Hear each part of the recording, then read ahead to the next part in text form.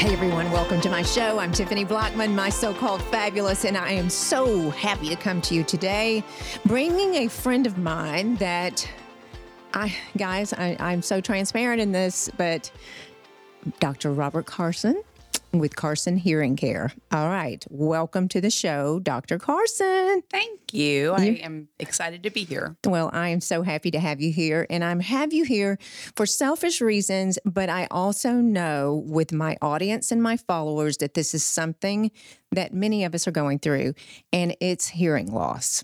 And I'm 56, and how you and I met was you took care of my in-laws, my Floppy and Genevieve Blackman. They saw you, and then my sweet dad sees you currently. So tell us a little bit about yourself, because I have so many questions. Tell us about your business and how you got into the business of being an audiologist, right? Sure. Yep. Okay. Exactly. Audiologist is what I am. I have been for about 25 years now.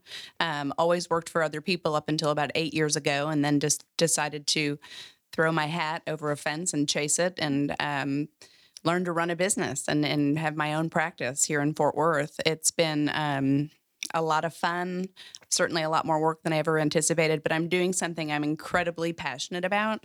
So that old adage of if you do something you love, you'll never work a day in your life is really where I am. And every day I look forward to getting in and seeing patients and reconnecting and building relationships and helping people hear better in the process, which is fun to change lives. Right. Because you do. My dad it's been amazing. And I think when Daddy came to you, he was wearing hearing aids, right? But how has hearing aids changed? How have they changed? Fair enough. Because I'm going to talk about what I'm going through okay, let's back up. So it's kind of like this hidden, mysterious niche of technology that nobody talks about, because it's hearing aids. And everybody thinks about hearing aid technology as being something the size of a shoe that squeals, that's unattractive, that's difficult to operate, that's low tech. But the hearing aid industry has progressed at the same speed as all other technology in our world. So whether you're looking at cell phones or computers or video cameras, all of that technology is constantly improving, and it seems to be at about an 18 to 24 month cycle when improvements are there. And so over 25 years, I've seen hearing aids go from analog to digital, from big and clunky to discreet and nearly invisible, to performing not well to being exceptional, to the point where at some point in the future, people with a hearing loss are actually going to hear better in a noisy situation than people without hearing aids or with normal hearing, because technology and directional microphone capabilities and Bluetooth streaming access with our iPhones, people just don't even understand this niche because nobody talks about it. They don't. And why don't we talk about it? Because the same reason I don't want to come see you. Is that it? Because it's aging me Yeah. No? There's a stigma associated with having hearing aids. All of a sudden you feel old or you look old, and people are going to think I'm old. But I said earlier, I think that, and I tell my patients, you will appear older sitting in a group trying to participate in life, asking for repetition 7 or 8 times in a conversation, than being able to seamlessly participate in a conversation and participate in life without asking for repetition. But certainly people see hearing aids as, my God, I'm old, I'm falling apart. But what people underestimate or don't think about is how important it is to correct a hearing loss. And the sooner that you do it, the better the outcome. Really? If you don't use it, you lose it. And so there's huge studies that are started back in 2011 that talked about the relationship between hearing loss and cognitive decline. It was been studied several times now, and always backs up the case that people with a hearing loss are more likely to develop onset of dementia or Alzheimer's than those who have normal hearing. And so I tell my patients who are resistant or reluctant or just not motivated, not to use as a scare tactic, but to kind of plant a seed that it is so important that you stay connected to the world around you. And what I see with my older people who don't do anything about it is that they stop participating in life and they start to socially isolate themselves. They pull out of conversations. They stop going to the activities that they used to enjoy. And then that tees up depression and withdrawal and all these other things that You can prevent if you take ownership earlier. Mhm. The younger the brain, the better the outcome. So you're saying, I mean, repeat what you're saying. I mean, because I have a difficult time hearing, I might be not You're doing yourself a disservice to not take ownership, but it's so hard to take that first step. And I'll tell you, I was born with a hearing loss and wear hearing aids, had hearing loss forever, but didn't start wearing devices until 18 to 20 years ago really. because technology was so crumbing. Mhm. I would rather just work really hard. And so I've developed incredible coping strategies. I'm a dangerous lip reader. You can put me anywhere and I can tell you what people are arguing about Mhm. 4 aisles over, which has some plus side. That's fun. But you really learn to fill in the blanks and take the context of conversations and piece it together.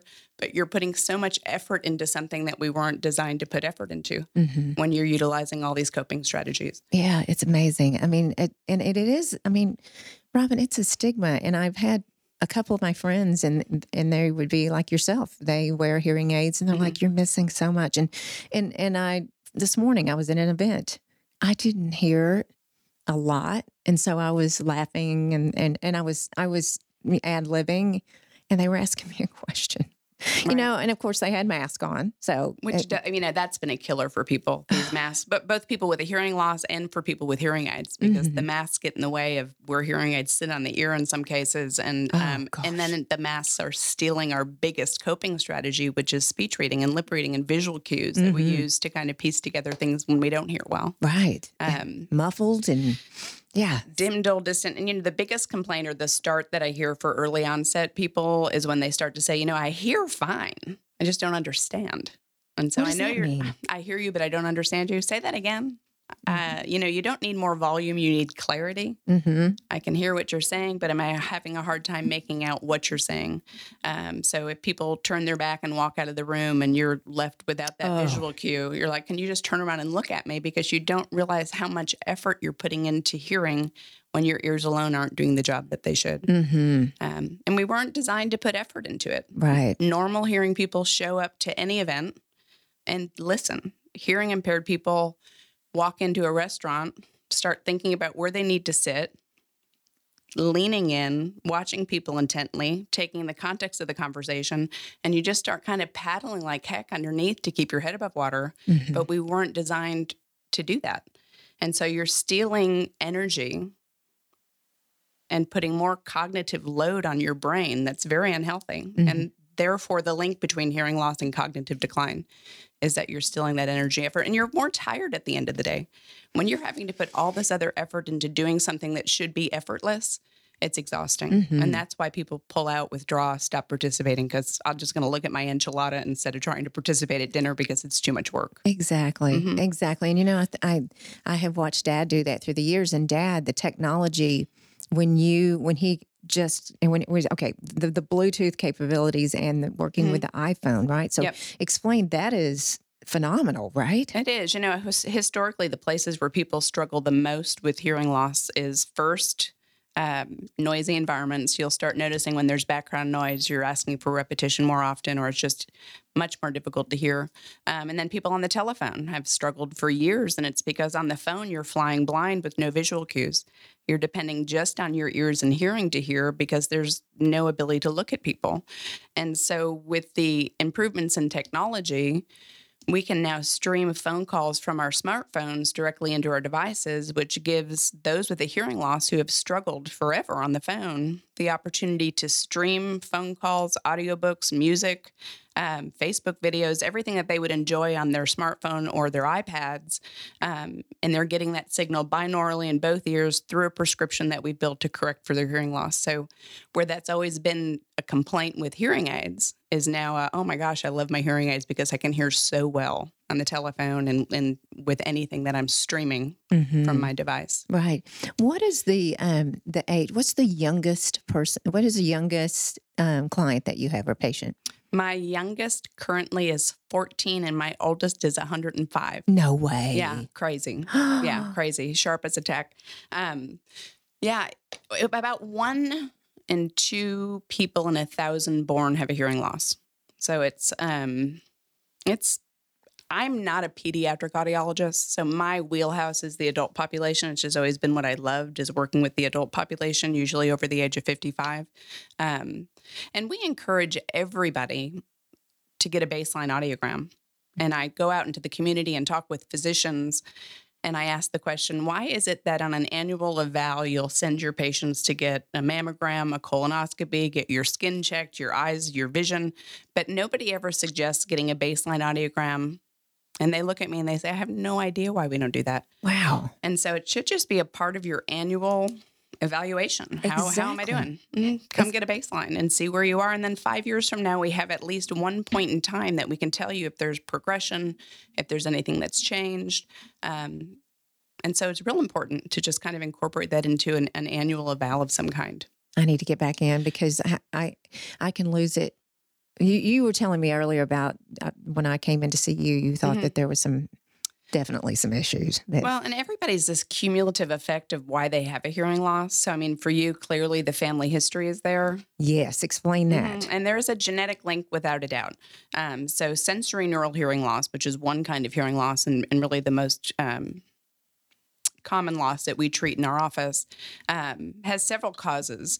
One is family history and genetics, any medications you've taken over the course of your life, noise exposure. And I know for you, you've kind of been under headset a lot in your life. A lot. And it's a lot of noise. My hunters, my power tool, construction workers, factory, all of that noise in your world contributes to hearing loss. And then the biggest factor is the process of getting older. So just like the nerves on every other part of our body, our nerves of hearing become less sensitive as we age. So you know, for some people, it's a, double, triple whammy because you have family history, you've had noise exposure over the years, and then we're getting older. And so it's kind of an inevitability for most people to have a hearing loss of some kind. Over the age of 64, it's about 25% between 64 and 74. And from 74 on, you can say 50% of the people will have some kind of a hearing loss. And there's not a lot there's nothing you can do to recover hearing loss. Nothing. But there's so much that you can do to prevent further hearing loss. Because it just degenerates, right? Yeah, and it is what it is. And again, you can't restore it. But what I've seen over the couple of decades I've been doing this is that for people who seek treatment early, when it's appropriate, we are actually able to provide them with more clarity and speech understanding long-term than people who don't choose treatment and choose to wait.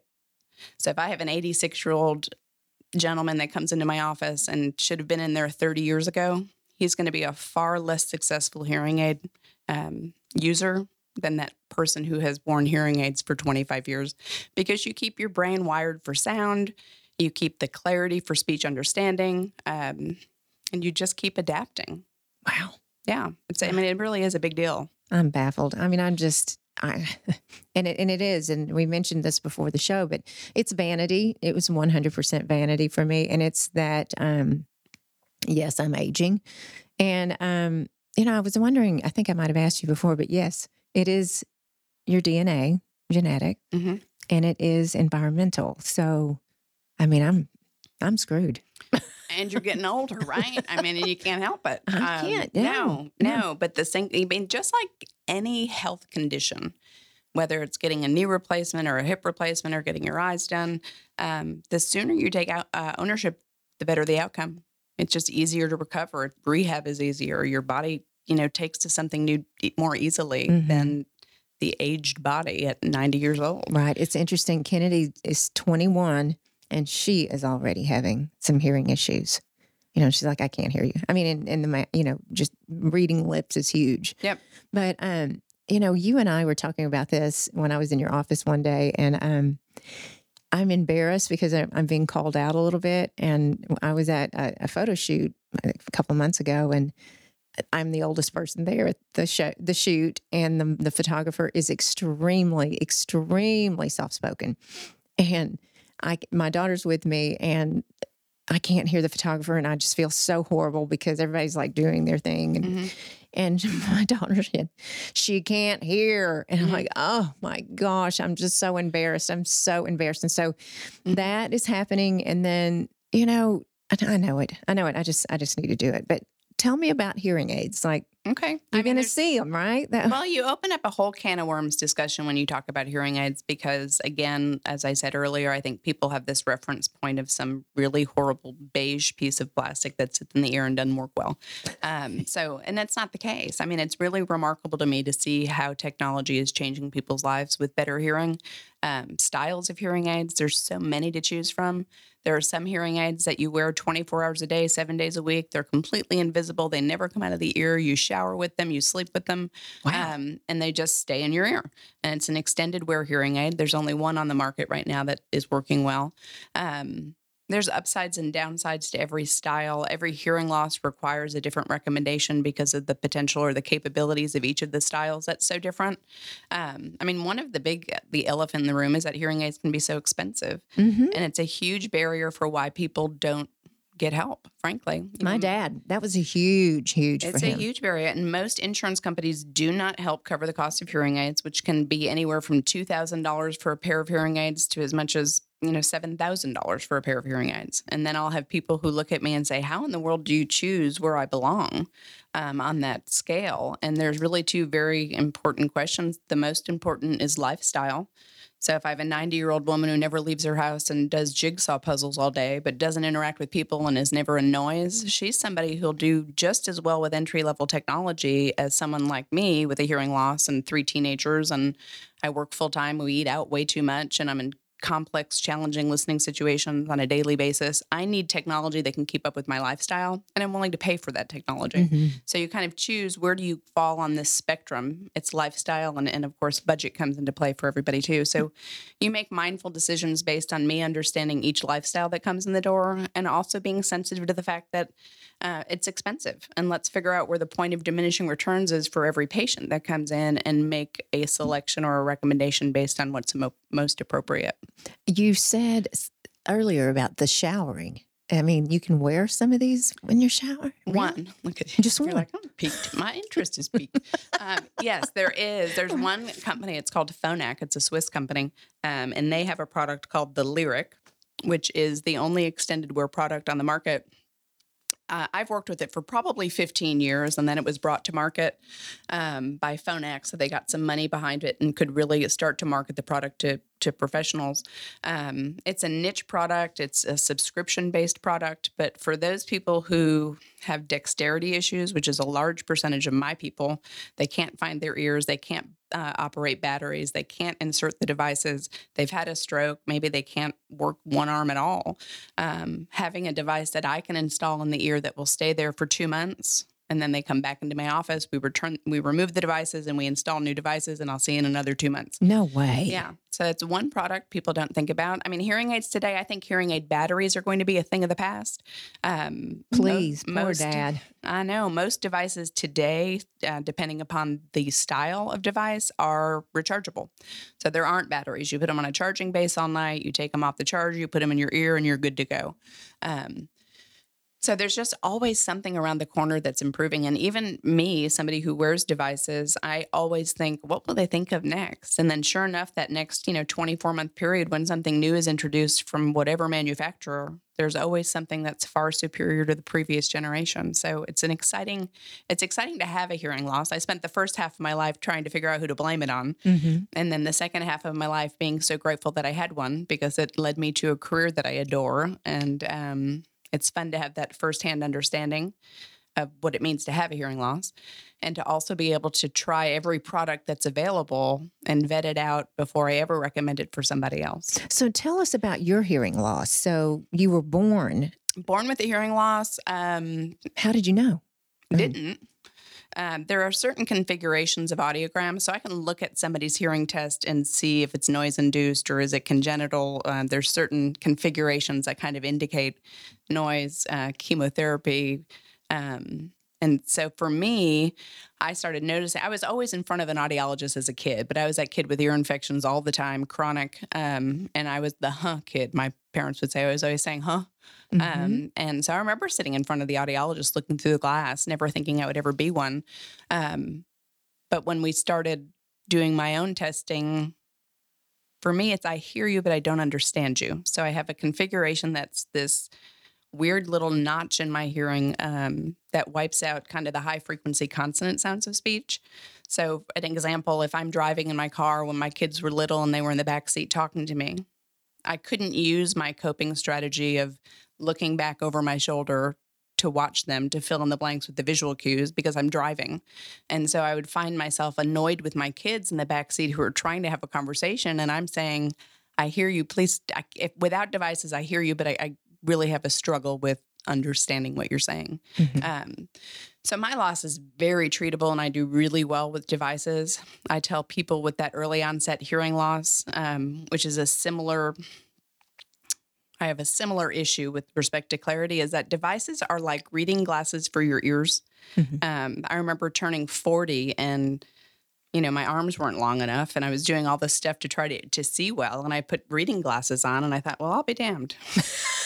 I can relax and read, but you don't realize that you start putting this effort into squinting, reading, asking someone to help you. And then you put glasses on and you're like, well, that was easy. Right. And that's what devices are like for so many people, especially early onset, is you put them in, you say, yeah, this is different. They feel different, but okay. I would say awareness and annoyance is typical for people who start wearing devices. Discomfort and pain is never an option. But once you realize that you can relax and sit in a group of people without having to scramble and fill in the blanks and do all the stuff you do to keep your head above water, most people say, I can't believe I didn't do this years ago. Wow. It's not that big of a deal. But it seems like such a big deal because of the stigma. It is. It is. I know when I'm remembering now, recalling when I came to you and I was like, no, I'm good. I'm good. I'm actually good. We're going to just wait for a while. And, I tell all new patients that come to the office that I haven't met before that, there's potential outcomes, 4 of them for this visit. One is there's something mechanically wrong with your ear that I can't fix, and we'll send you on to an ear, nose, and throat doctor. We might uncover a hearing loss, but it's not enough hearing loss to do anything about. I'm a very conservative recommender of hearing aids and devices because I think there's a lot to be said for developing coping strategies too. Sometimes there's a hearing loss. I know I could help, but there is zero motivation. It's never going to work. And so without motivation and people having an interest in taking ownership and correcting the problem, doesn't matter what technology I fit, it's never going to be successful. And that's okay. We have a baseline. We'll see you in a year. And at some point, your hearing loss becomes enough of a struggle where you throw in the towel and you kind of cry uncle and say, okay, I need to fix this. Well, when you explained to me that early onset dementia might be in my future if I continue this way, that catches my attention loud and clear. John Hopkins did a study in 2011 and really found 3 reasons for that. One is I discussed that cognitive load. You're putting all this load on your brain to do stuff we weren't designed to do. And again, the social isolation that comes from that because it's easier to just kind of look at your food instead of trying to participate. And it's all preventable. If there's one thing you can do to prevent cognitive decline, and that is to fix a sensory neural hearing loss by restoring hearing, that's to me enough of a kind of lighting a fire under me to say I want to take ownership. I'm Dad. I know you're going to listen to this, but I feel like sometimes Dad's is not working. What is going on? Does that? And I've told you that before, and you're like, what? Well, there's 2 factors. There's how do we hear and then how do we process sound? And so the older our brains become, sorry, Dad, it becomes harder to have the clarity that you once had. And I'm not sure if your dad was wearing hearing aids when I met him or not, because this goes back 15 years ago. I agree. I don't think he was. And so, he might be an example of, maybe because he was a noise exposure guy, right? If you recall, he said this to you, he worked when he was 19 years old in a glass factory. Okay. And do you recall he said I would go on break in the lunchroom and he would just have buzzing in his ear, like tinnitus. Yeah. Yeah. Well, is that, and he was just like, it was so loud. Of course they weren't using ear protection. No, we didn't know any better, and so we would, resilient. We're going to be fine. But yeah, noise exposure is terrible. And you bring up something that's really typically a sidekick to hearing loss for a lot of people, which is tinnitus or tinnitus. It's pronounced both ways, but kind of a ringing, buzzing, roaring, hissing. People describe it very differently, but an ongoing sound in the ear or even in the head, they can't even kind of isolate where the sound is coming from, is oftentimes an indication of injury to the ear. And about 70% of the people that present with ringing in the ears have hearing loss, and we can help with the tinnitus. And so tinnitus is a crazy misunderstood phenomenon. We're not even sure where it comes from or what part of the body is creating it, but it can be so debilitating and devastating for people because you can't get away from it. It's a freight train in your head, or it's a high-pitched pure tone that goes on forever and you can't get away from it. Most of us can kind of filter it out. We get busy in our day. We don't pay any attention, but I lay in bed at night and it's perfectly quiet and all I hear is this ringing in my head. And it really is a challenge. So tinnitus is a whole kind of different, separate part of our practice, trying to understand that beast. Yeah.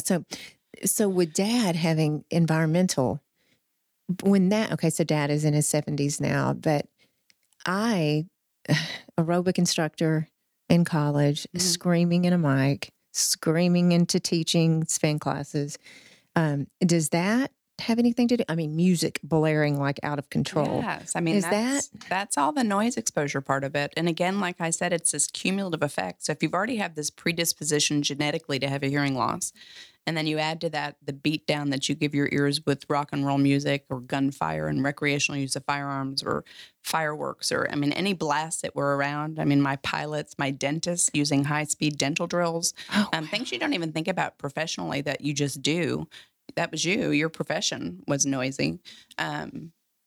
So what you can do in that situation, if you can identify with being that person who lives in a loud world or who does things that are dangerously loud for our ears, is the single most important thing that you can do is protect the hearing that you have with hearing protection. So you can get custom earplugs. I have a lot of my hunters that come in for hunter ears that they can hear conversational speech, but it doesn't allow things to get too loud or dangerously loud. But yeah, absolutely, you should be protecting your hearing. But there are folks, and your father falls into this category, and I don't remember the percentages exactly with his testing, is that he will continue, even though things are loud enough, to still misunderstand.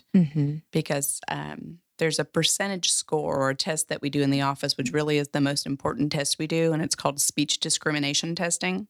And very fortunately for me, if you overcome my hearing loss by turning things up the way I need them to be, I'm going to understand 100% of what you're saying to me. Your dad, for example, and these numbers won't be accurate, we can turn everything up for his brain where he says, yep, that's loud and that's comfortable and I hear it well, but he's only going to repeat back 60% of the words correct. So it's loud enough for him, but we hear with our brains and not with our ears. And so whatever processing is going beyond the ear, can be really a challenge for folks. And they'll continue to say, and your dad has a really big hearing loss and reduced discrimination, which is kind of a double-edged sword for him. He's got a double whammy. And what is reduced discrimination? That 60% versus 100%. Okay, gotcha. So even though things are loud enough, they're not clear enough. Sure. And the higher that score, the better the outcome. The younger the brain, the higher the score. And so we see for people who don't treat hearing loss, their speech discrimination scores will decline at a much more rapid pace than people who stay amplified and start amplification early. And it's just keeping your brain wired for sound and keeping things sharp, bright, and crisp, which is what you need to be able to understand speech successfully. You know, I had you knew I wasn't ready when I saw you. It's been years ago. Yeah, you didn't have to say anything. No, I'm good. Thank you. Thank you for telling me I can't hear anything. But you said that you had shared with your family, just you should speak loudly and my family does do that. They do. They make sure that they're looking at me, and I just had to have a conversation. It's hurting my feelings, but I mean, it's my responsibility too. So, I mean, and it's an invisible disability. No one looks at you and says, I shouldn't hear well. Where, if you're a blind man with a cane, it's very clear you don't see, and people are going to make accommodations for you. Sure. But hearing loss is invisible. There are certainly communication strategies that I discuss a lot. I'm smiling because I think about the amount of marriage counseling I do in my office with husbands and wives who can't stand each other anymore because of their hearing loss. Is that true? Oh my gosh. Yeah. Because I'll be honest, and I can pick on hearing impaired people because I'm one of them. It's more annoying for the people around you than it is for the person with the hearing loss.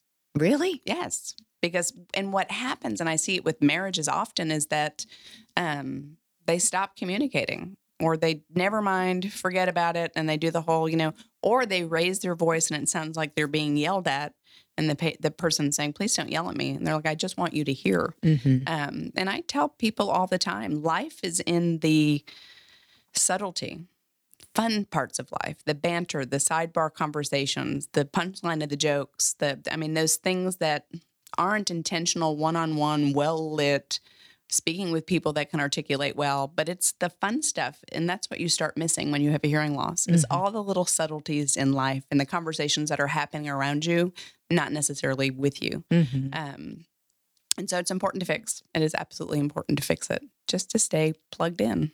Can you hear now with your hearing loss? Yeah. I'm a beautiful hearing aid candidate. I have great discrimination. Yeah, I do great. And I'm always trying something new, which makes it fun. And sometimes as technology comes out, it's a repackaged old idea that really isn't any better. And sometimes it's a huge improvement. And so it's fun to play with it. Is it? So you changed, you just try out different companies. Yeah, they'll send them and I'll wear them. And it's kind of fun. But I mean, my old comfortable pair of shoes, my hearing aids are, 2 or 3 years old, so I don't replace them. The average life expectancy of devices can be between 3 and 5 or 4 to 6 years.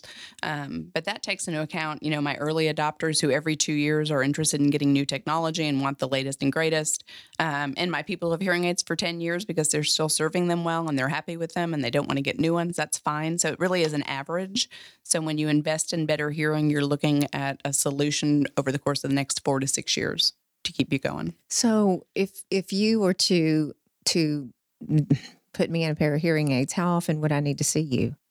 Typical, like looking forward, we do the hearing evaluation, we make recommendations, the patient accepts treatment. We move forward with a hearing aid fitting appointment, which is usually about a week or 2 after the initial consultation. And then I'm a hand holder to beat the band because I think it's just important to, develop the relationship, for them to trust me, to tell me how I need to help them hear better. And it takes a while for brains to adapt and acclimate and kind of move on with this process and to accept it successfully. So you're looking at 2 or 3 visits after the hearing aid fitting. And then I see everybody every 4 to 6 months for the rest of our lives. And I joke and say, we grow old together because it's a lifetime partnership. Yeah. And I can't do it without you. You can't do it without me. And so we just work together to do the best that we can.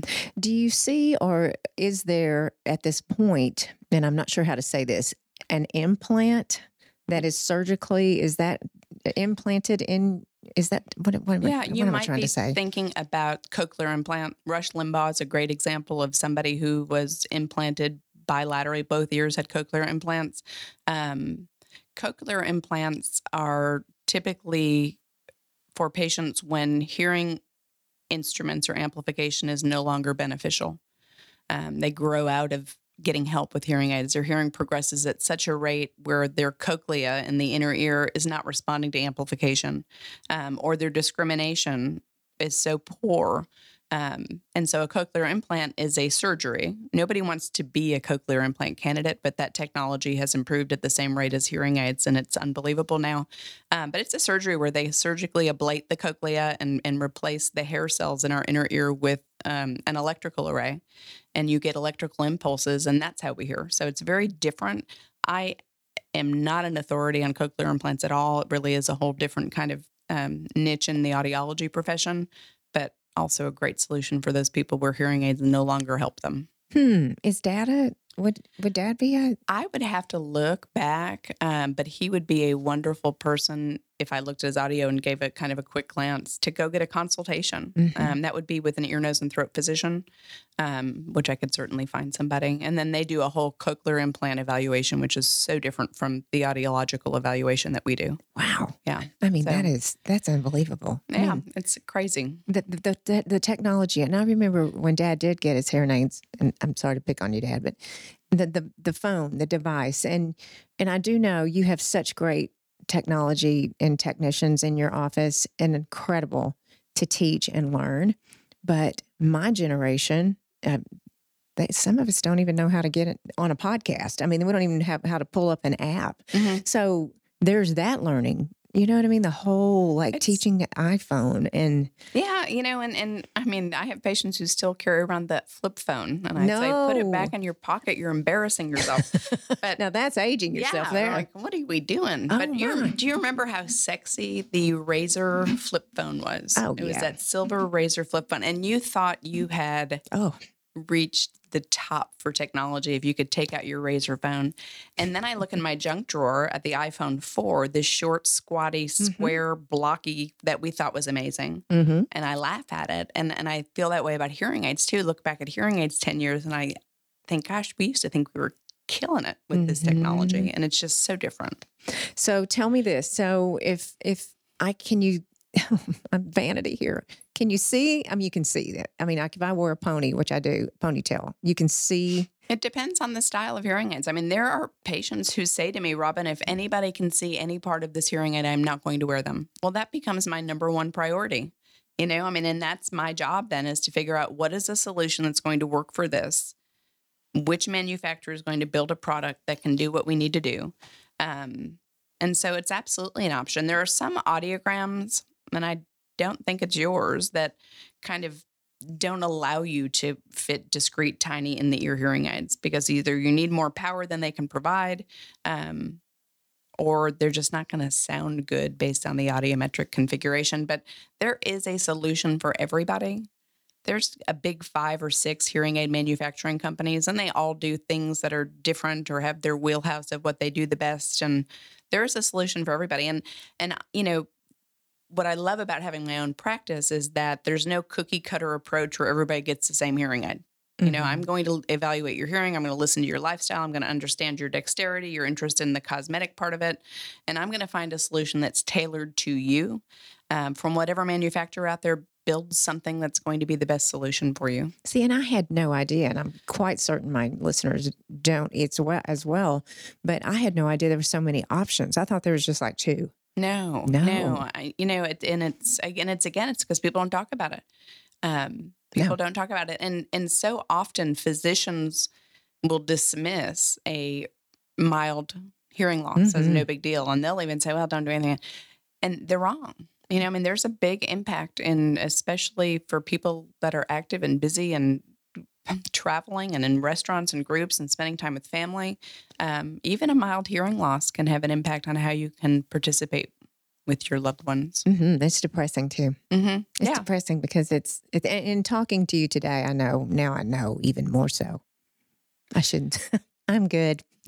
No, I'm good. You couldn't get out of there quick enough. No, I couldn't. I'm out. Bye-bye. I like you so much, but I'm going to go, Dad, I'll see you. Yeah, bye-bye. You guys finish up. And it has to be successful. And I think one of the fears, and because of the cost and the barrier for a lot of people who truly can't afford it, and I respect the fact that it's expensive, it needs to be as successful as it can be given what the expectation is, what we're trying to accomplish.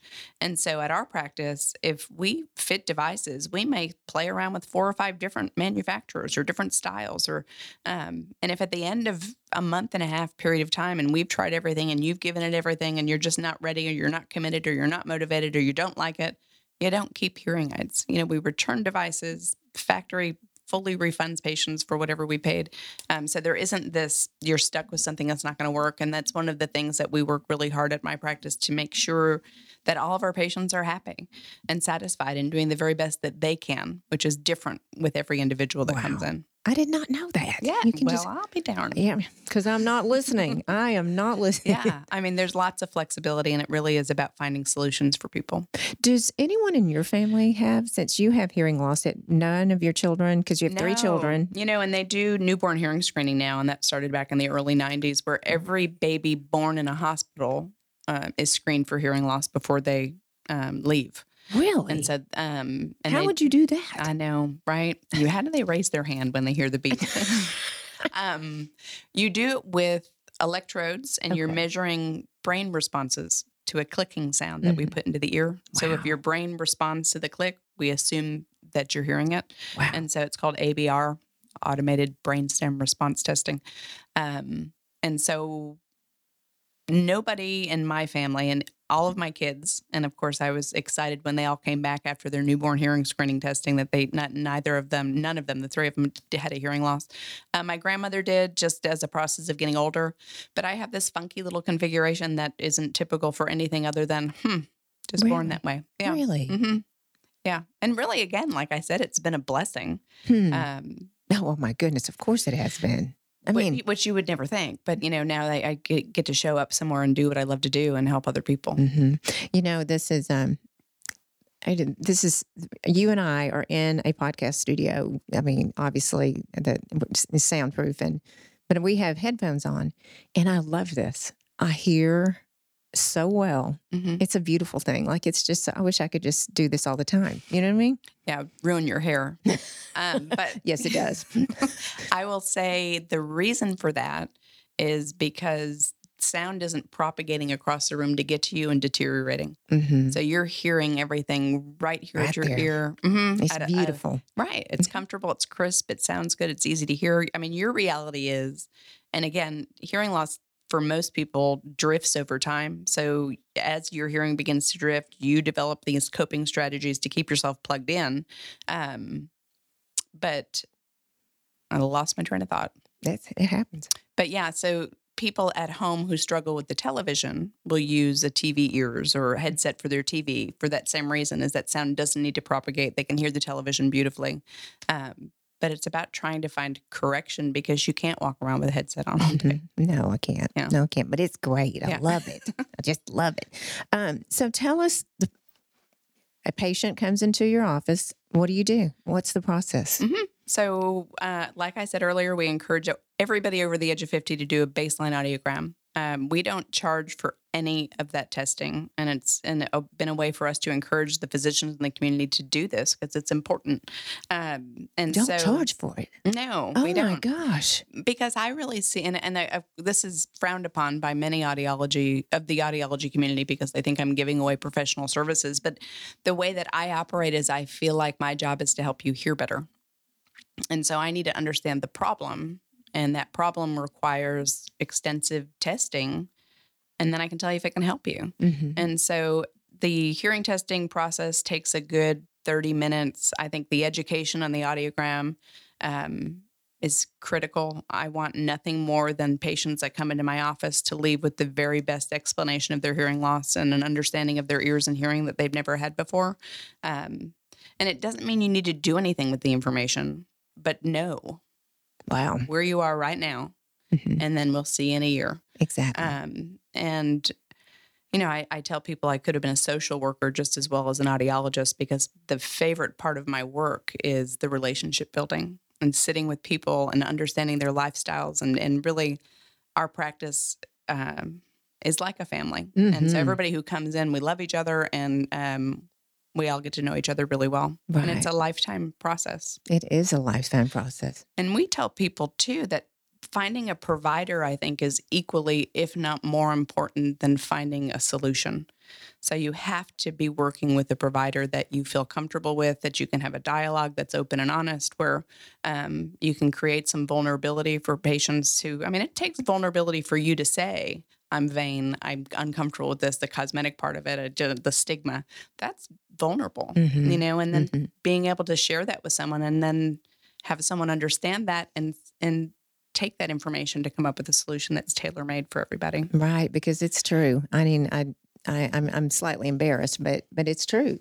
I mean, my brother-in-law has talked to me about, hearing aids. He has a hearing aid, and he's like, "You can't see it, Tiff," and I went, "But I can," But he doesn't care. I mean, he doesn't care. So men are usually worse than women, if I'm being honest. Really? Because most women say, they have hair, they can cover it up, they change their hairstyle, but like you said, you wear it up in a ponytail. Yeah, I mean, it's anybody who comes in and said, I don't care what they look like, I just want to hear well. No, you're lying to me. I mean, everybody cares. I mean, when do you stop really caring? Exactly. So that is something that's important. Certainly degrees of importance and priority is different for everybody. But Exactly. So you were saying that your practice is like your family. It's like a family. It's so warm and welcoming, and I love every person in there. And again, I'm not her patient. let's just make that clear. Just saying. Yeah. No, I seriously am. But everyone is just so kind and welcoming. My dad, of course, I feel he comes in and he just wants to talk to you. And if he can't see you, he's not a happy man because he loves you so much, loves everyone in the office. But tell us about, I love when you come in because you have a little puppy or a cat or. Yeah, we do crazy fun stuff. I work a lot of hours and I always worked for other people doing what I loved, but not always loving where I did it. And so when I went out on my own 8 years ago, I thought, I want to create an environment where I want to show up every day and work, which means it has to be fun. I want to be involved in the community. I want our practice to be generous with giving back to the community. And so we do crazy things. In 2 years, we fostered 49 dogs. I can't. I know. I'm either can my husband.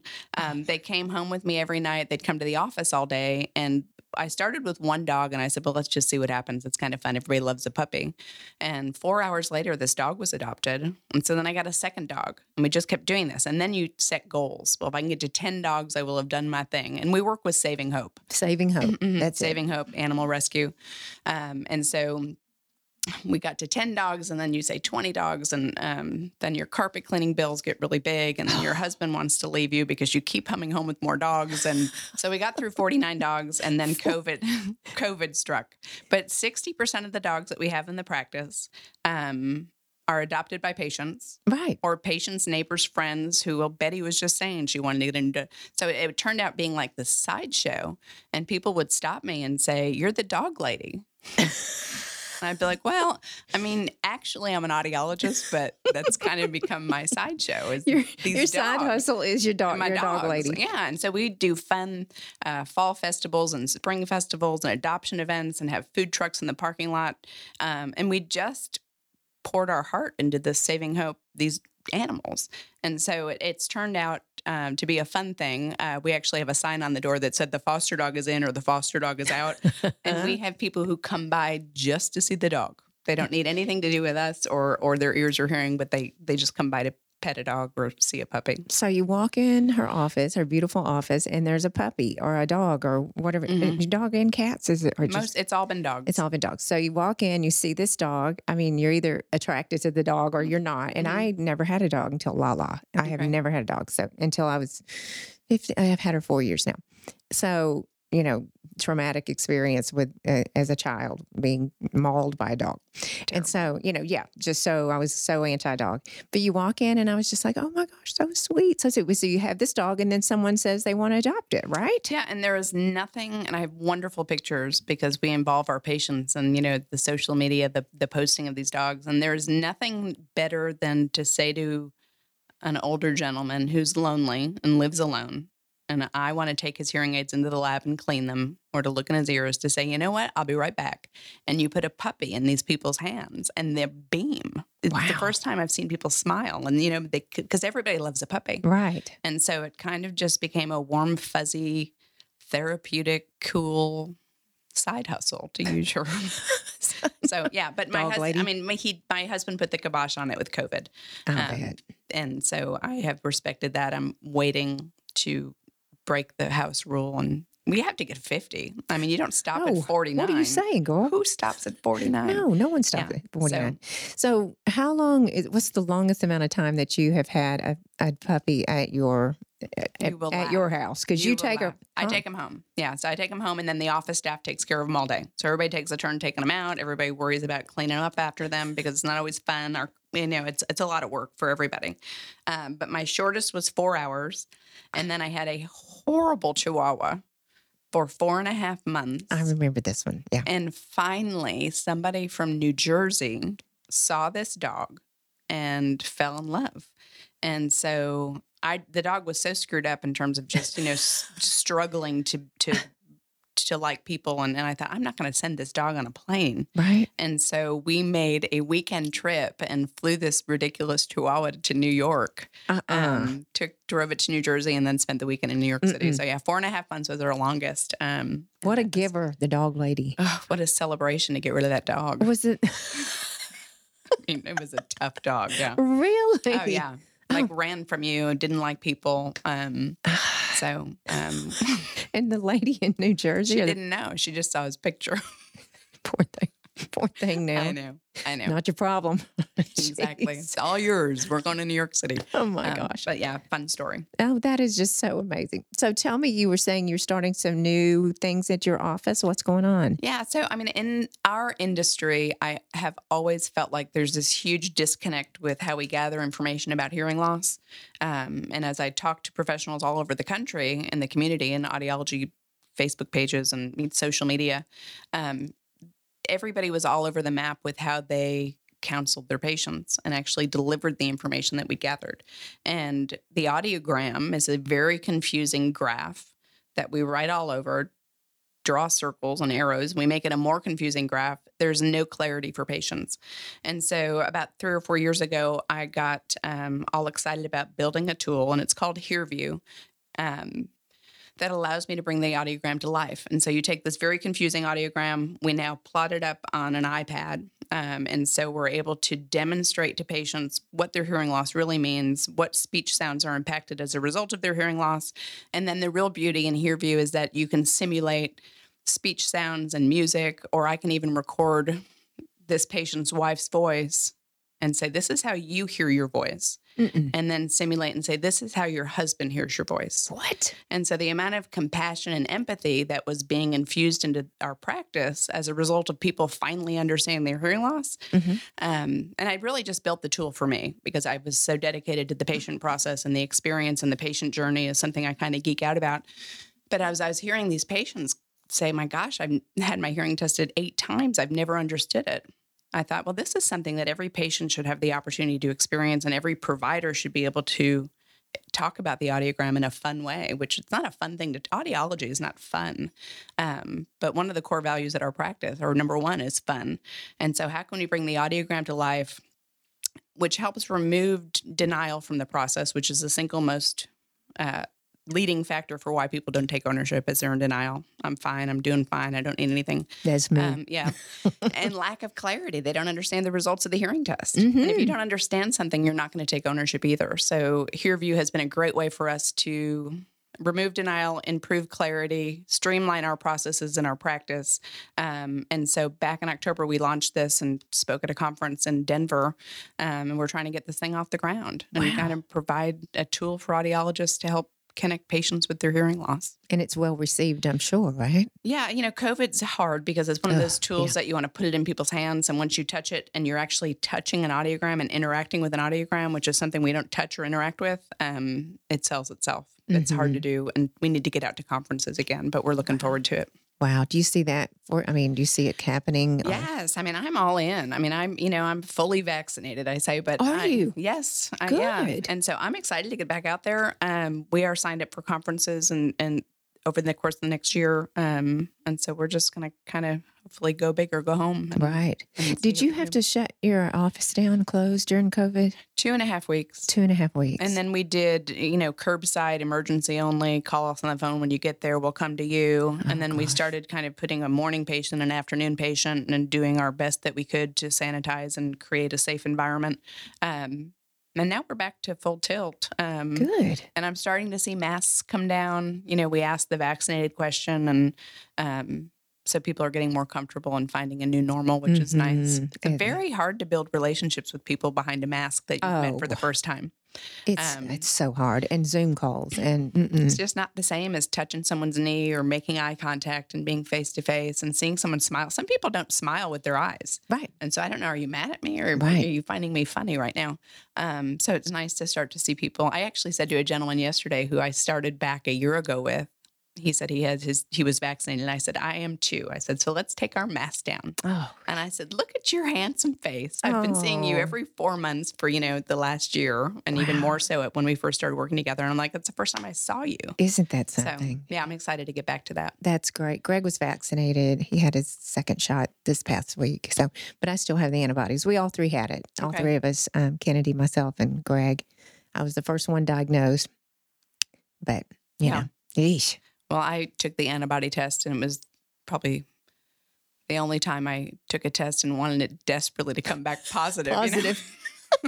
And it didn't. I was like, well, dang it. I know. We traveled to Cabo and we still had the antibodies. I mean, we were Thanksgiving.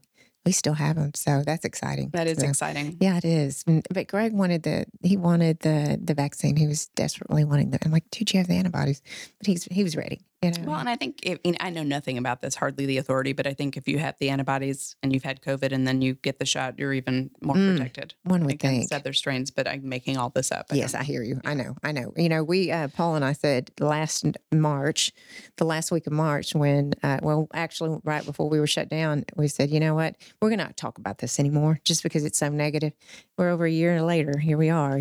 Just can't believe. What's If anybody had ever said to me a year ago, you're going to live under a mask for 8 hours a day for the next 12 months, I would have said, you're crazy. You're crazy. But now I can be at home cooking dinner with my mask still on my face because I've forgotten it's Forgot there. to take it off. Right. Yeah. Ugh, I know. So, Yeah. Hey, I have a question for you. This is interesting because I know my husband would want to know this. So I can't hear him speak half the time, okay? But I can hear him smack. I can hear the person across. If Paul is smacking in the booth right now, I can hear him. What is that? I mean, I'm not kidding. In B&B restaurant, I can hear. Is it all mouth noises that drive you nuts? Well, it's just like there is a thing. Yeah, like, there's a thing about stop mouth. smacking. Yeah. I mean, I'd be lying if I could remember the term, but yeah, there is absolutely something about mouth noises that can have someone's nerve. And I don't think it's related to your hearing loss. oh, it's not. So he's like, how in the world can you not hear me, but you can hear me smacking? Mm-hmm. Yeah. I don't even know what to say. Like, that is so weird. And my daughter does it too. Isn't that funny? I mean, is it not a pitch or a... No, I really don't think it has anything to do. You didn't know that was coming at you, No, did I didn't. But I mean, I know it's a thing. I just don't know what the thing's called. I don't know, but I can Isn't that hear... funny? And honestly, I can't hear the couple fighting across the room, but I Yeah. can hear them smack. It cracks me up. Mm-mm. Low Okay. tolerance for smacking. Now, this is Dr. Carson cannot cure me Yeah, of no, this. right, Okay, no. things you can't do. You need earplugs and not hearing aids, right? Isn't that the truth? Okay, I'm going to make an appointment. I'm Good, doing it. yes. Everyone, you heard me say it on here. I'm going to make an appointment and I'm Make going to an do it. appointment just to learn more and to experiment. Be a guinea pig, I tell people. You Okay. tell me. Don't let me tell you. Okay, You well- wear them and see if it's a game changer. If it's not, we'll part as friends and we'll try it again when something new comes out. Well, and you know everything about me. You can pretty much diagnose where I need to be as far as what's important to me. But Yeah. I mean, You're crazy not to learn more. Yeah. That's all. yeah. Yeah. Oh well. Mhm. Well, tell us how we can find you. Your website. You're on Camp Bowie in Fort Worth, correct? We are on the bricks of Camp Bowie. We are at 5104 Camp Bowie, which is across from Tokyo Cafe. I'm a foodie, so Tokyo Cafe, in between Lucille's and Uncle Julio's and across from Tokyo Cafe. And our website is carsonhearing.com, and you can learn about our practice. You can see videos of our office and kind of meet the staff, and also see testimonials from patients and see that it's a fun place to be, and we do the best we can. And I know one thing I care so much about everybody that comes in the door and about their success that it's just always fun. And then it becomes a birds of a feather because so many people send their friends in, and then it makes it even more of a family environment. It's just a fun place to be. Absolutely, absolutely. And you're on Facebook at Carson We are Hearing. Facebook, Carson Hearing. Mm-hmm. Okay, well, that's how we'll find you. Yeah. Well, thank you for You are coming so in and welcome. taking your time. I know you're so busy in your This was so practice. fun. Well, I appreciate the opportunity. well, and Robin, that's just things that people need to know. I had no idea, but when I scram very quickly from your office, I just denial. So everyone needs to know this information. That's my job, is to Yeah. educate. And I think you'll get excited. I think, I say patient, I use the word fun way too much, but I'll say, I said, we're going to have fun. And they look at me like I'm crazy. Like there's nothing fun about being here right now. And sure enough, 6 months later, they'll say, this has been so fun. Right. And so there's a way that you can do it where it is fun and easy. And helping people. That's most important. Yeah. Well, thank you again. Thank you. This was fun. Yes. And everyone, please go and rate and review this. We're trying to get up in that Apple and Spotify world and the podcast world. And let me know what you'd like to hear. And please follow me at Tiffany C. Blackman. Everyone, I hope you learned something today. And go see Dr. Robin. We all need it, I have a feeling. But go see Dr. Robin at Carson Hearing. And everyone, have a wonderful day and keep being fabulous.